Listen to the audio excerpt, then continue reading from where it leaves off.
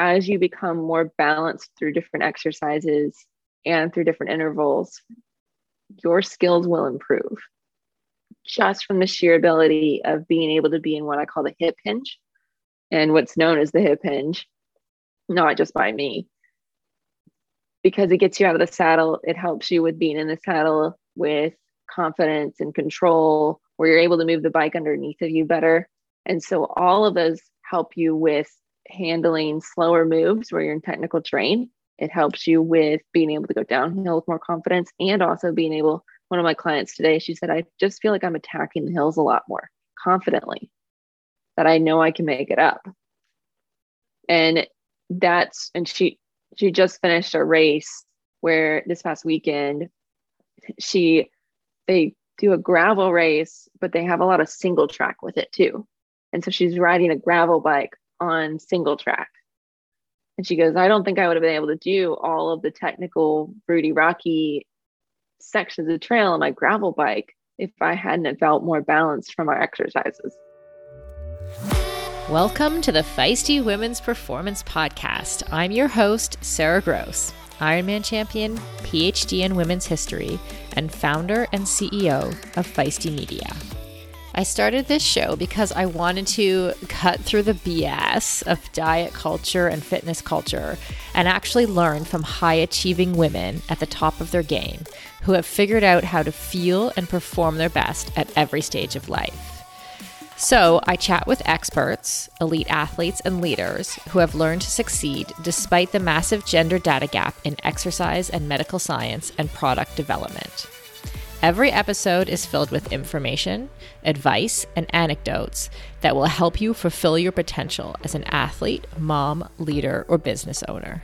And listen up, if you don't subscribe to our Women's Performance newsletter, you are definitely missing out. It's totally free. So head over to womensperformance.com and subscribe now. That's womensperformance.com. This podcast is a production of Feisty Media. Hey Feisties, welcome to episode, I believe we're on 17 of our Women's Performance Podcast. Thank you so much for being with us today. I'm actually in Hawaii today and I have my portable microphone. So if you notice a slight difference in the sound quality between this and the interview that I'm about to tell you about, that is why. And if you hear the waves outside, sorry, not sorry, but it is what it is. Before we start, I want to say a massive thank you and give a shout out to our sponsors. Inside Tracker has been with us, with Feisty, for almost 2 years and sponsor almost everything that we do. So we're so grateful for Inside Tracker. If you're Inside Tracker curious, you want to get your blood tests and get some numbers back and see where you're at, definitely use our code, which will be attached in the show notes. Of course, Après Delight, my fave CBD intimacy oil, which I have talked about in the past, and Fuelin app that we will learn about more in a few weeks when we chat with Elizabeth Impine. And this week, we have a fun new project that we've been working on at Feisty with our new producer, Millie, who's put together a 9-part series about Title IX and the effects that Title IX had on women's sports. For anyone who doesn't know, Title IX was a law that passed in 1972 in the U.S.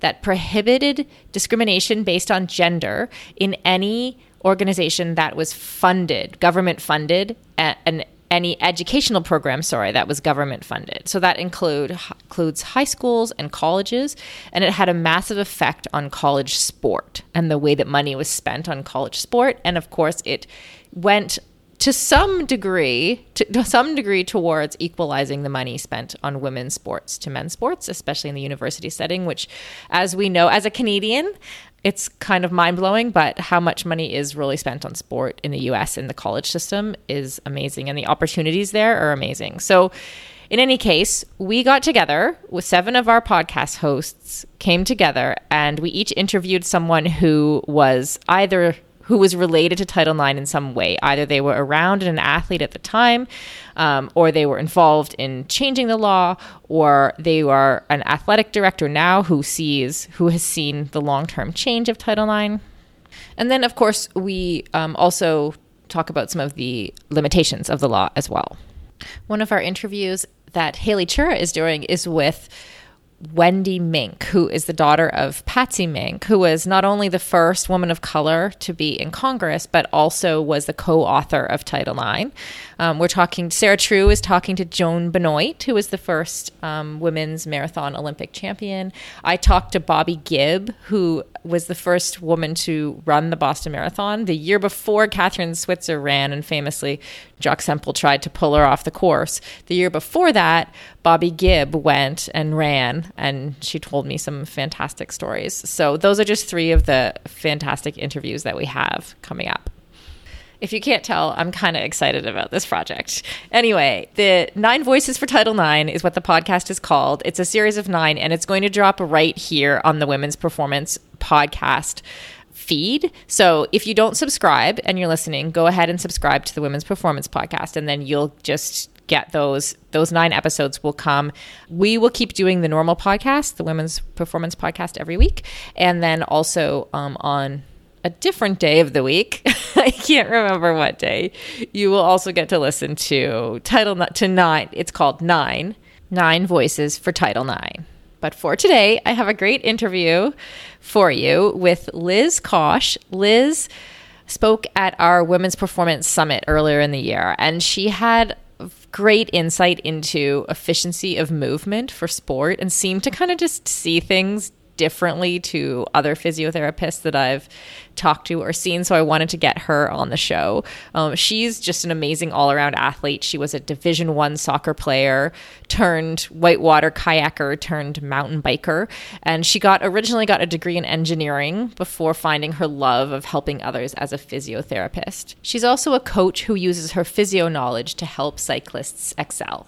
So today, Liz and I talk about how we are probably all doing our core exercises wrong and how we do them right, the problems she tends to see with women specifically, how she helps her athletes understand the why behind their training, and also how to assess what types of pain are good to feel during exercise and what pains mean we are not efficient in our movements.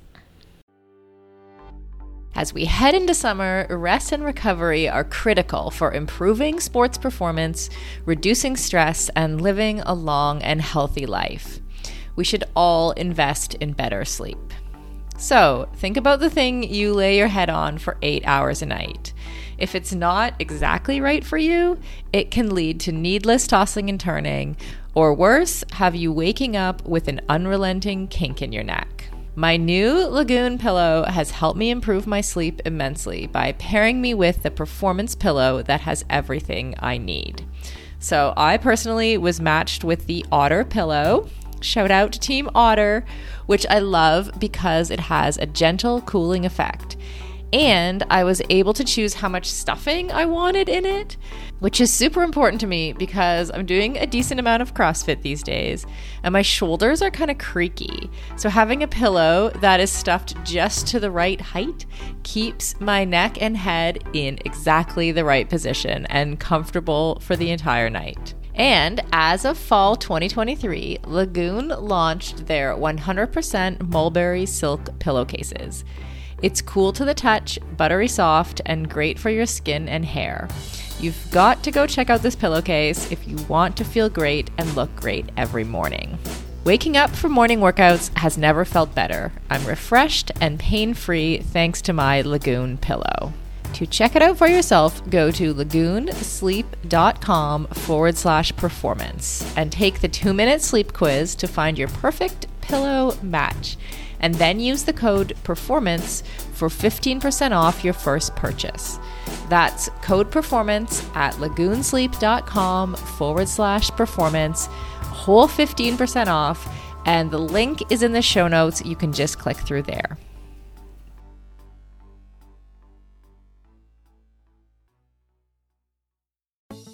For decades, running shoes have been researched, tested, and designed for men. Brands have relied on the shrink it and pink it approach to sell male shoes to female customers. That's why we are so excited to be working with Heddas. Heddas designs athletic footwear for women that elevates performance, safety, and style. HEDAS unlocks the science behind women's biomechanics through dedicated research, creates better shoes for women that support their longevity and performance, and establishes new design standards to promote transparency in a male-biased industry. HEDAS have a lower ankle collar to reduce rubbing, a breathable mesh toe box to allow for ventilation and to allow for female toe shape, a special kind of plate in the midsole to keep tired legs going, a narrow heel cup to reduce heel slippage and take the pressure off our Achilles, and a rounded instep to create a snug fit. HEDAS has 3 shoe models designed for different sessions: the Alma Cruise for long runs, the Alma Tempo for training days, and the Alma Speed for pushing the pace. I've personally been running in the Alma Cruise and I love them. It's the shoe I always wanted and never knew I needed. The fit is perfect in every way. You can get your own pair of HEDAS at hedas.com and use the code FEISTY20 for 20% off. That's FEISTY20 at hedas.com, and it will all be in the show notes. As a lifelong runner and triathlete turned CrossFitter, I am stoked to announce that the athletic eyewear brand Tifosi Optics has joined us as a partner here at Feisty Media. Tifosi sports glasses hit all the marks for athletes. They're shatterproof polybicarbonate, so the lenses not only reduce glare, but also offer scratch resistance, which I 100% need. They stay in place when you are moving. The hydrophilic rubber nose pads actually get more grippy the more you sweat, so they are secure and don't slide down your face even when you're running in hot conditions. No matter what sport you do, Tifosi has shades for you. Whether you love tennis, fishing, pickleball, running, cycling, or just hanging out on the beach. They are super reasonably priced, which I love, so I can have multiple pairs that go with any outfit. And of course, Feisty listeners get a special discount. So head on over to tifosioptics.com and use the code FM20. FM as in Feisty Media to get 20% off your order. That's FM20 at tifosioptics.com. I'll put a link in the show notes to make it easy for you.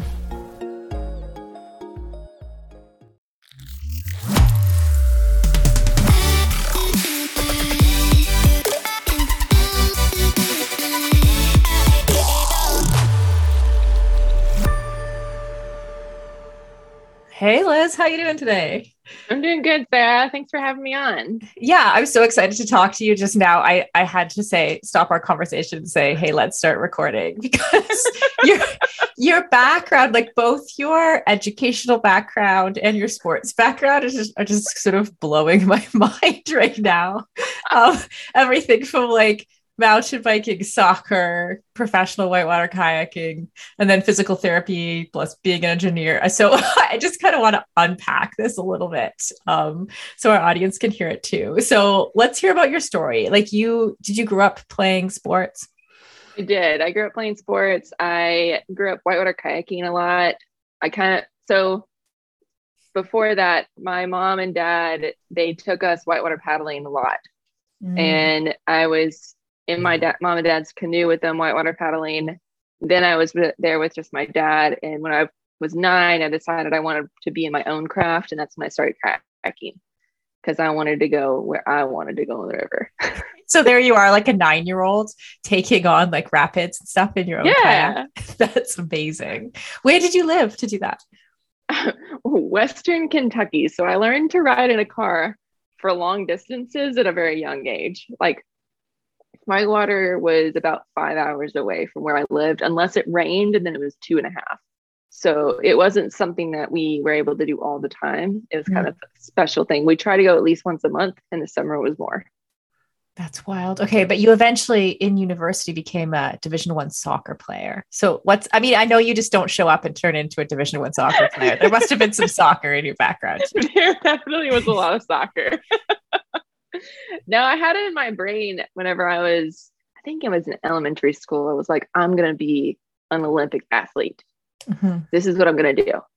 And I in my little analytical brain that I have, I kind of divided all the things that I could potentially do to become an Olympic athlete. I was like, you know what? I think soccer's it. I'm going to become an Olympian in soccer. To do that, I need to go and get a scholarship for soccer. And to do that, I need to do, and I had this all divvied out and everything. So I played club. Of course, I did try to play basketball too, but I didn't make my 6th grade team. They cut me from tryouts for my 6th grade basketball team. Apparently my hand-eye coordination wasn't quite as good as my you foot. stick to the feet. Yeah. Yeah. So how old were you when you had this, when you concocted this plan of like getting to the Olympics? Like 5th grade, 6th grade, maybe. I was that kid too, by the way. Like, and I definitely it was definitely about the Olympics for me too. Because that's when we saw women playing sport on TV. Yeah. It was like, that was the big show that you could be on. Obviously I didn't make it that far, which is fine. I love the path that I've taken. Yeah. But yes, it definitely made me more determined. I played club soccer. We traveled a lot. And bless my parents for traveling me all over the place. Wow. And then, okay, I want to stick on the sport thing for a minute, just to understand that part of your journey. And then we'll go to your educational journey. But you also said you became a professional whitewater kayaker at some point. Yeah. So I played just 2 years in college. I had some major injuries and a pretty big digestive issue that popped up that kind of kicked my soccer career in its butt. And my ankles and all that stuff they made it not possible to continue to play, and it wasn't wise for my body. Right. Is that when you gave up on the Olympic dream, or had you already kind of thought? I think that I'd already given up on it at that time. Okay. Fair enough. Unfortunately, but I still wanted to have fun. I played 2 years in college before I had to quit. And when you quit playing sports and that's your scholarship, then they also take away that as well. Right. The monies. Yeah. Yes. They take away your money. Mm-hmm. So I transferred school back to in-state and finished up my engineering degree there. And I also reinvigorated some of my whitewater kayaking because that kind of took a back seat to my soccer whenever I was working on my skills, working on scholarships, working on getting better in that. I kind of zoned in. And so I reinvigorated my love for whitewater kayaking. After I graduated, I competed a little bit in freestyle, which is where you like surf different features and different rivers and do different flips and other tricks and stuff like that. Have you ever seen somebody do a front flip in a kayak? No, I've done I can't even picture. Okay. So I did kayaking as a kid, quite a lot at summer camp. Right. So the only thing I know is like doing a full roll. Yeah. So what you do is like you pin in the front of your boat, the bow of your boat, and that buoyancy that comes back up, you use that energy to do a front flip basically. And then you catch this back end of your boat around on the current that's coming back through, and that lands you back in upright position. Okay, that's insane. Okay, do you have to be in the moving river to do that, or can you do it like on a lake, just flat, and you just do a full? So you can do it on a lake. It's a lot easier to do it surfing a feature, like a hole is what they call it. Okay, wow, I didn't even know that was possible. That's really cool. How long did you do that for? I just did 1 season of competition, and then I've competed a little bit after that, but it wasn't a ton. Mm-hmm. It was just kind of like as I was coming back in. My now husband and I had just moved into a van together. This was a while ago. Yes, you do. Mm-hmm. That's a good test for any relationship. Yeah, especially since we had only been dating for like a month and a half before that. Amazing. That obviously worked out for you. So it worked out great. Yeah. But yeah, so we went just traveling to the different competitions because they go from like river to river. Wow. I just moved into a new home and it's kind of near the water. Like it's just through a park and steps down. I was thinking of getting a paddleboard. It's like in the inner harbor here in Victoria, or a kayak. But now I'm like, have a whole nother level of thoughts about kayaking. Like, oh, my kayaking will be so boring. I'll just get a kayak No, and you just do paddle what you want to around. do with it. Totally, totally. Although that has inspired me, I have to say. Okay, so your first degree was in engineering. Yep. So my mindset was, I like science and math. I'm going to get something that goes with that and that I can probably get a job with afterwards. Right. It's good thinking. It's good practical thinking. Practical thinking. However, I graduated the recession and I Oh, couldn't get a job. I ended up working retail with my engineering degree. whoa. Yeah. Yeah. Talk about like blow. So was paying back my student loans as I was working as a retail associate. Wow. Okay. And did you ever work as an engineer? I never did. You never did. So when did you start taking this path towards your doctorate in physical therapy? So my husband says that I told him whenever we started dating, I wanted to become a PT before I was even graduated, like had my engineering degree, Oh, interesting.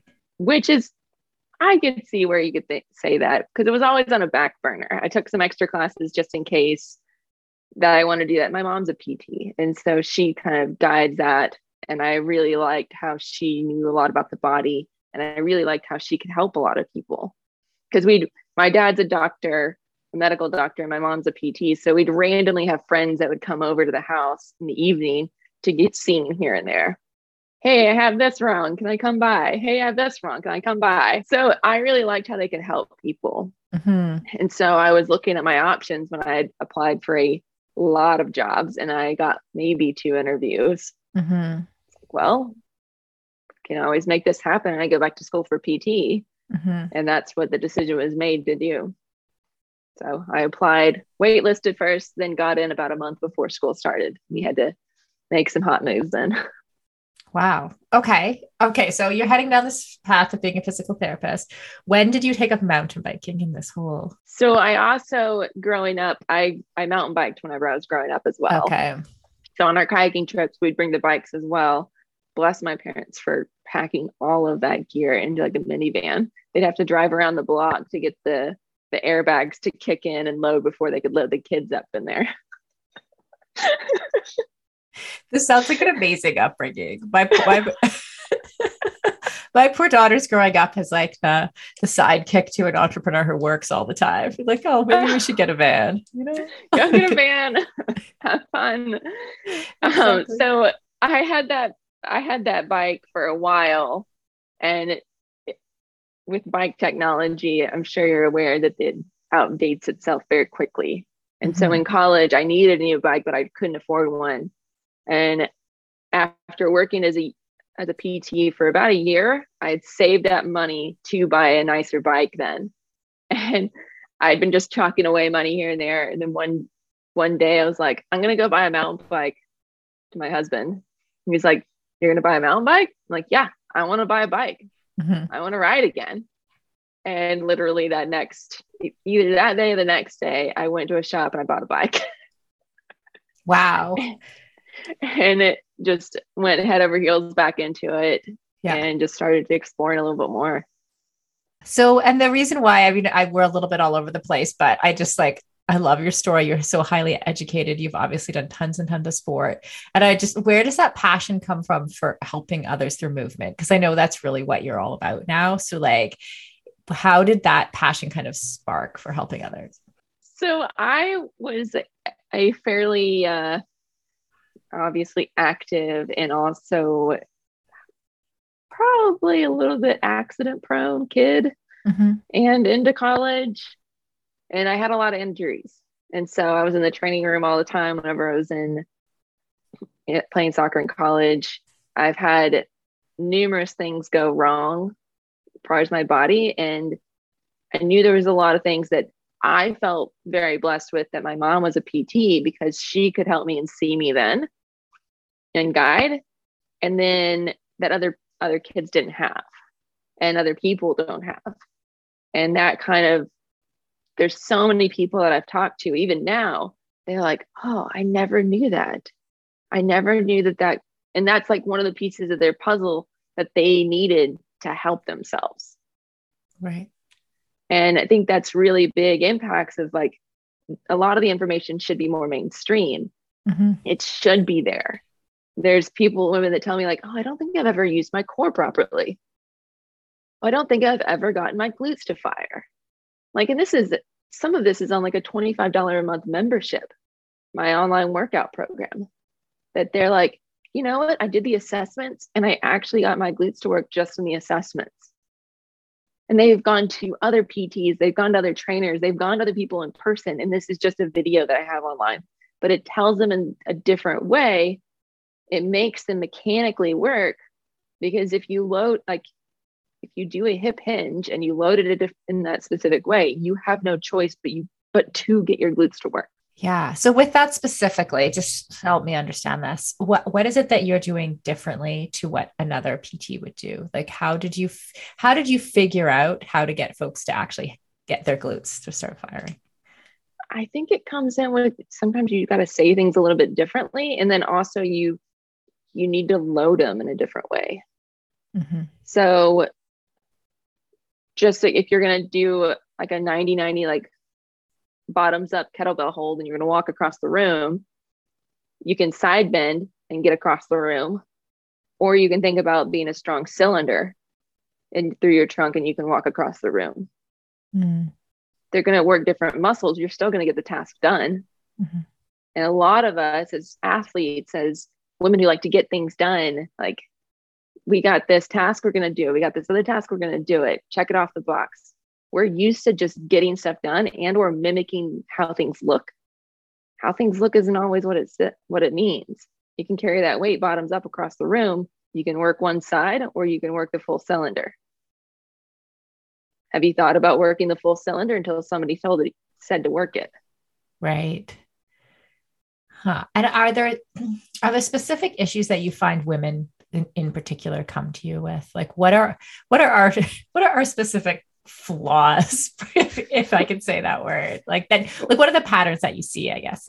Yeah. Because that's part of the reason why I started my online business, is that there were so many patterns that I was frustrated that my information wasn't out there for people to know already. And so seeing a lot of the same things over and over again, like, y'all should know this. And just being one PT, one practitioner in my like room that was the adjacent of a personal training gym, I can only see so many people. So I could only impact so many people. And it annoyed me. Right.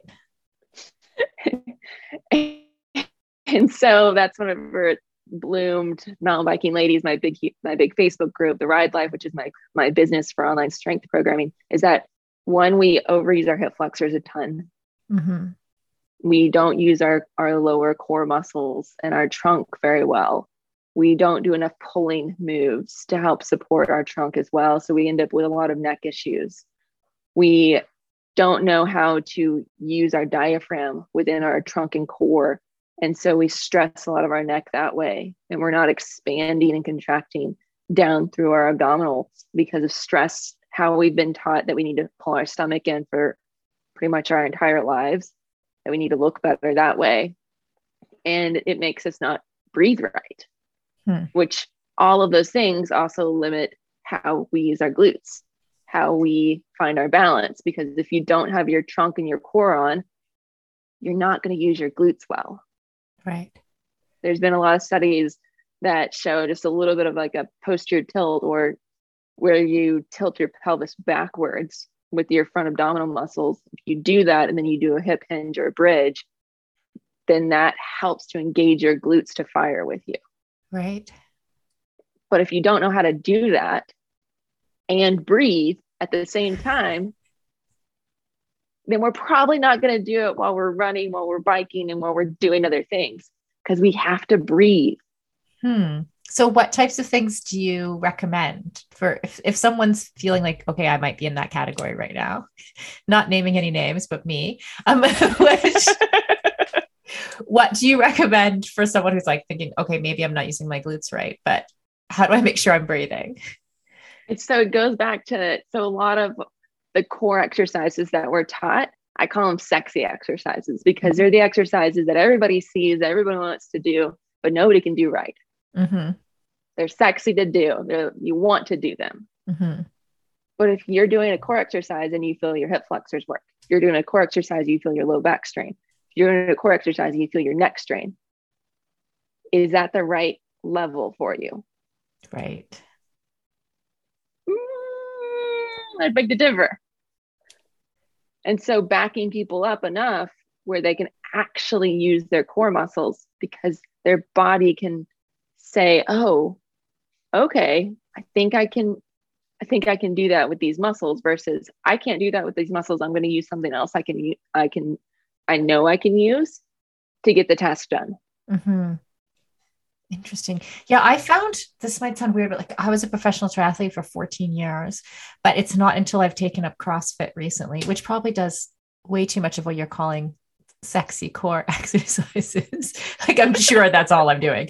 But but also like because of the gymnastics, like because we're doing pull-ups and Olympic lifting and all the other things, I feel like I've suddenly switched on to like what it actually means to be strong through my core because of like the multi-layered movements that I've been having to do, you know, and it's really weird to have spent 14 years as a pro athlete really doing core exercises that are like, and then because I'm only exercising kind of in a straight line, right? Mm-hmm. And then doing just certain core exercises that aren't that effective. Like what would you recommend for endurance athletes? Like if I was to go back and kind of try to bridge that gap a little more, obviously I can't do CrossFit as part of my like Ironman training. I mean, I could, but I don't think it's recommended. What would you suggest? So a lot of, when it comes to core, what our core does most is it's a rotational movement or it's an anti-rotational movement. And so understanding those patterns.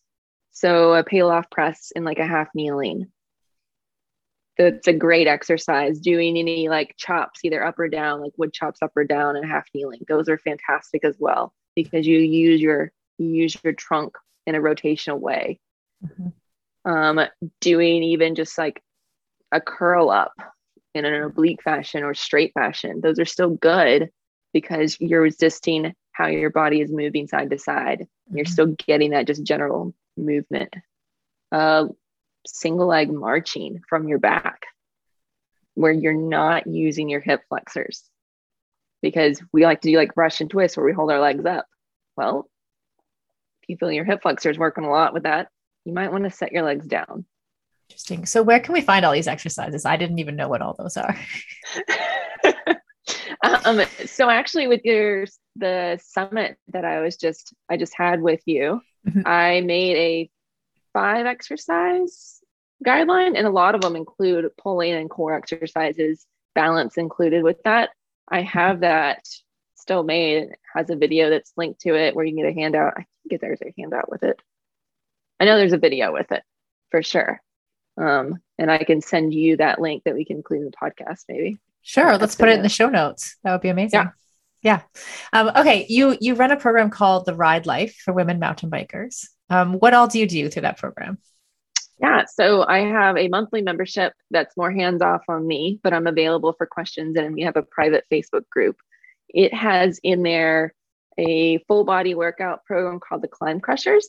And that goes over where you self-strength test into your level. Mm-hmm. So you do a little assessment and then you're like, okay, I'm level 1, I'm level 2, I'm level 3 for upper body, lower body, and core balance. There's also an endurance component of that, of different intervals.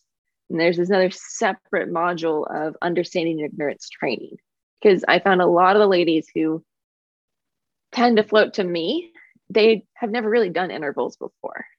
They don't understand why they're doing zone 2 versus zone 3 versus going into zone 4 for different periods of time. They don't understand why. Mm-hmm. And for an online program, I can't just say do this interval, then this interval, then this interval for everybody that's out there. It needs to be more designed to what your goals are. Mm-hmm. You know that. Totally. Like if you're going to do a longer distance thing versus short punchy climbs versus a longer climb, like you need to train differently for those. And so having them understand why they're doing different intervals helps them to design their calendar best for that. Right. I love that. You know, because it's something that I observe even in like my life now as a casual CrossFitter, right? Is that for folks who have never done, like you said, if you've never done interval training before or never done that's any kind of intense lactic threshold type training, then like their relationship with pain is also different too. So like, and that moment where like, I know you talk about efficiency a lot, where efficiency starts to break down and you're in pain, and like being able to, like, I love that. I love the idea of explaining to someone why we're doing this training and or what it's going to feel like, because if you don't know, you don't know, and you'll just like, pain is a signal that's telling you to stop, right? Yeah.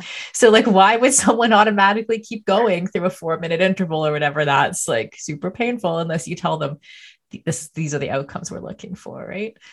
Yep, totally. And having them, because a lot of these ladies that also join, they don't have extra time to do a separate interval training, but here's how to apply to your own trails and to morph it. It won't be perfect. It won't, if you're wanting really good outcomes, you need to do it on a trainer, you need to do it on the road, like you need your set areas. But if you want to morph it to when you're on the trail to help you to increase doing that, this is how to do that. Yeah. And so I know you talk about efficiency a lot too. Like, how do you coach that? I think it's a lot of how my videos are on my $25 a month program, is that I make you learn to listen to your body. So as I've talked about a lot, we are very good at getting the task done, but not knowing how we actually do it. Right. Like if you asked me to make a recipe of what I cooked for dinner last night, I would be like, well, I don't know. Because I just got it done. Right. But I need to write the recipe for it. And so the same thing goes for us with training. As you do different exercises, I tell you, I don't want you to feel it in these spots. I do want you to feel it in these spots. And so you're kind of reflecting into yourself. It's not just a workout video that you follow along and that you mimic. No, the video that goes along with it is how the hell to actually do the exercises correctly. This is where you need to be feeling it. If you don't, try this, this, or this. I love that. Like, just like, here's the types of pain and discomfort you might feel or should feel. And here are the things where you your should muscle not is working. feel. Yeah. If you feel a soreness here, then you're doing it right. If you feel stabbing here, pain in your knee, no. Yeah. That's not what we want. That's great. I think so many people could benefit from that, right? Because it's like an exercise program can be uncomfortable, right? But like, we need to know what ways it's supposed to be uncomfortable and which ways it's not. Yeah. And also that not everything is supposed to be that uncomfortable. True. It should be fun. Yeah. That it can be working and you actually feel better as you do it. Because a lot of the exercises are tools. So if you do a shoulder retraction or like use your shoulder blades to help with doing rows versus just bicep curling them and or using like kind of your neck muscles, then it'll actually support your neck and your neck will feel better afterwards than when it did before you did the exercise. I love that. Okay. So this question came from our producer, Carrie. She was wondering like what the cost is of not being efficient. Oh, I think that everybody can know the cost of not being efficient. One, we get tired a little bit quicker.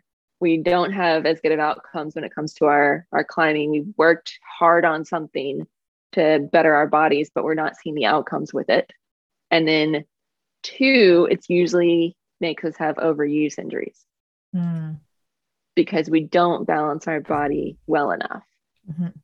And that can also mean, like, so I was talking to my husband and my brother-in-law this morning, and we were just talking about different sports and which ones would be pretty good on your body as a whole. And they were like, surfing's pretty good on your body. That's a pretty well-rounded sport. I'm like, yes, until we look at your shoulders, because you're not able to rotate your trunk as much whenever you're paddling out and trying to paddle on different waves. And so balancing what you do in a sport with another workout program or with another sport is important. That can help you with your efficiencies of movement. Yeah. What sport was what was the conversation about? What sport was it best for the body? Surfing. We were just talking about different ones because whitewater kayaking is really hard on your body.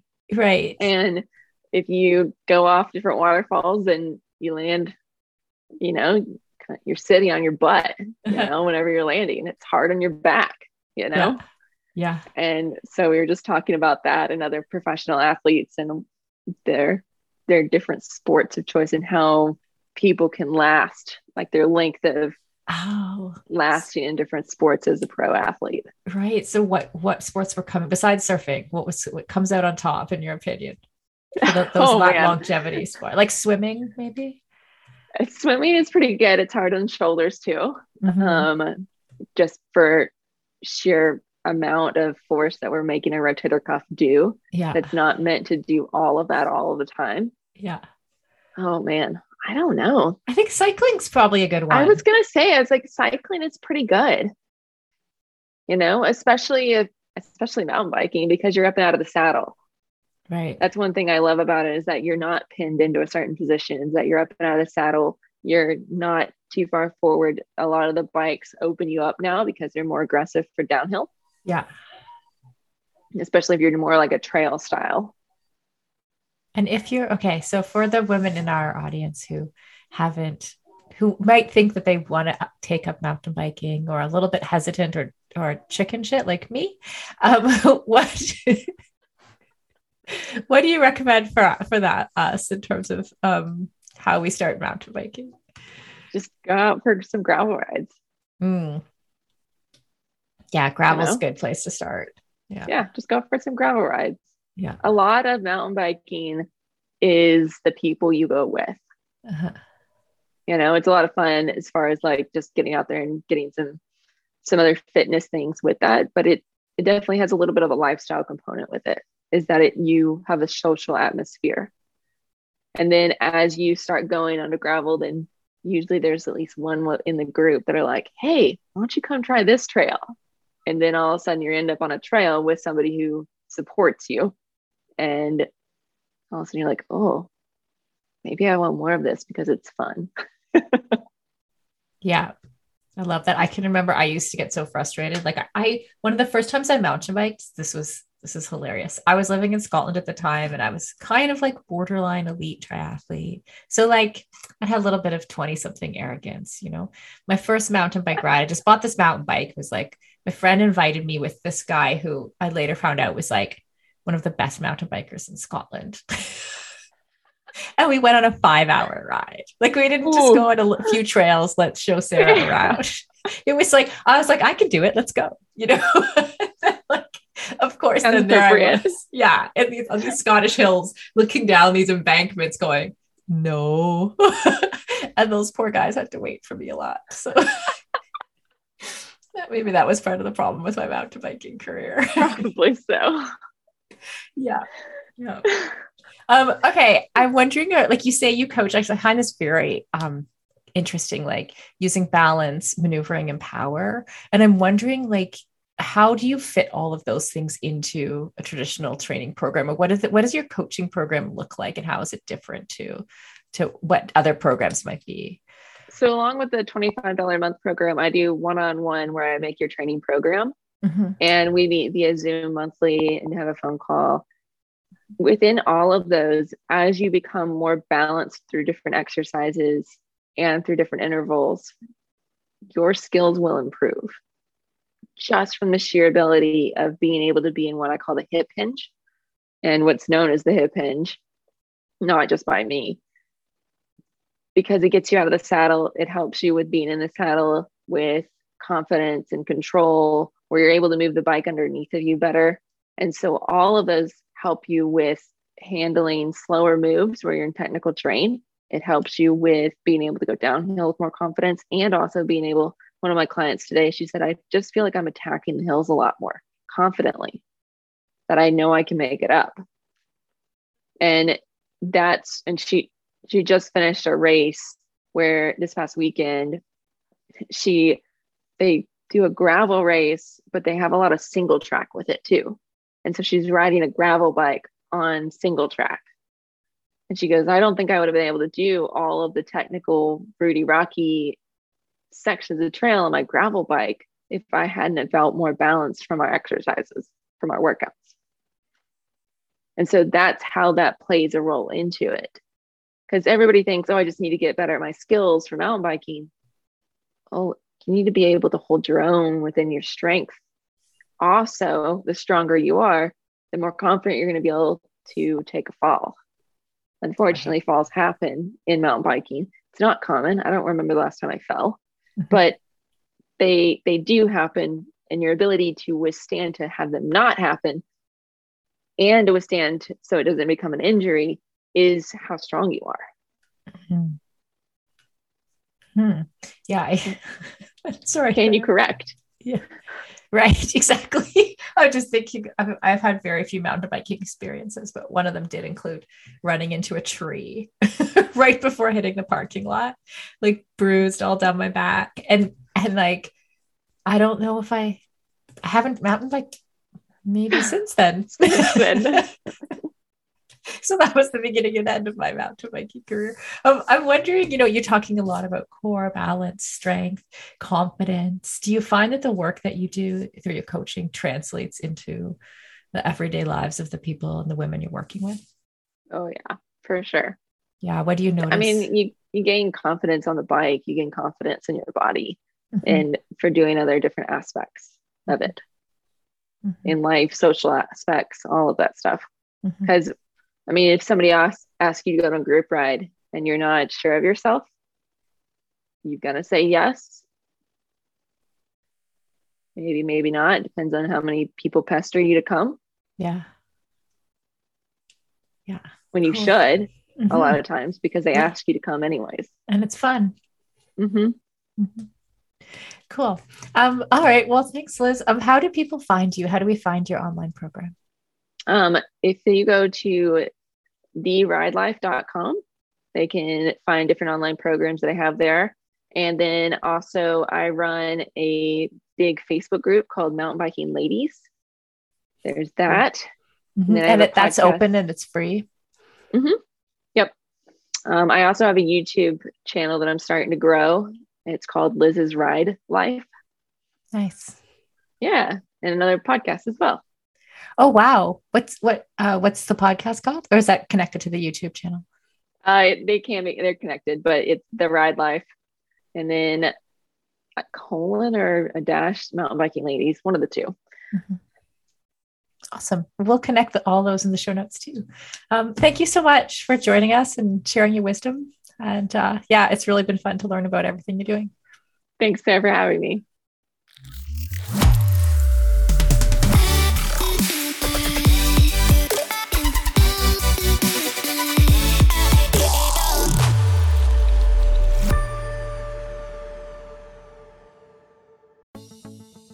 Building muscle can be tough and gains can be so slow, even for those of us who do a lot of strength training. As an ex-endurance athlete who is now in perimenopause, I know this all too well. It can be frustrating to put in the time in the gym and not see the results I'm looking for. That's why it's super important to take the right supplements at the right time. One of those supplements is essential amino acids, which are needed to trigger muscle protein synthesis. Muscle protein synthesis happens when you eat high-quality protein, like eggs or whey. And by supplementing with additional essential amino acids, you can make sure you are getting the full benefit of your training sessions. Targeted essential amino acid formulas can be up to 4 times more effective than just eating protein. I've been taking amino acids for almost a year, and in combination with eating quality protein and a couple other supplements, I have managed to turn the tides on age-related muscle loss, which starts at 30 for women, by the way, and I have continued to make strength gains as I head towards 50. AminoCo has been a long-time sponsor of Feisty Media and has supported all of our brands and podcasts over the years. I recommend starting with AminoCo Perform, and you can grab some at aminoco.com/performance. If you enter the code PERFORMANCE, you will save 30% and receive a free gift if it is your first purchase. Give it a try and let me know how it goes. That's aminoco.com/performance and use the code PERFORMANCE to save 30%.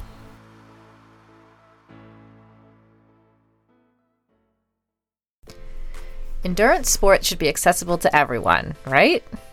That's why we are so excited to be partnering with Motive. Motive is one of the fastest growing training apps in the world today, with thousands of amateur athletes signing up every month and a nearly perfect 4.9 star rating in the App Store. You are not a template, and your training plan should not be either. Prepare for running races, triathlons, cycling events, duathlons, or swim runs, however your season schedule shapes up, and get training written by some of the best coaches in the world in each discipline who know what it takes to help amateur athletes reach their goal on race day. The app takes the training written by those experts and then creates the most optimal training plan for your schedule, abilities, and goals.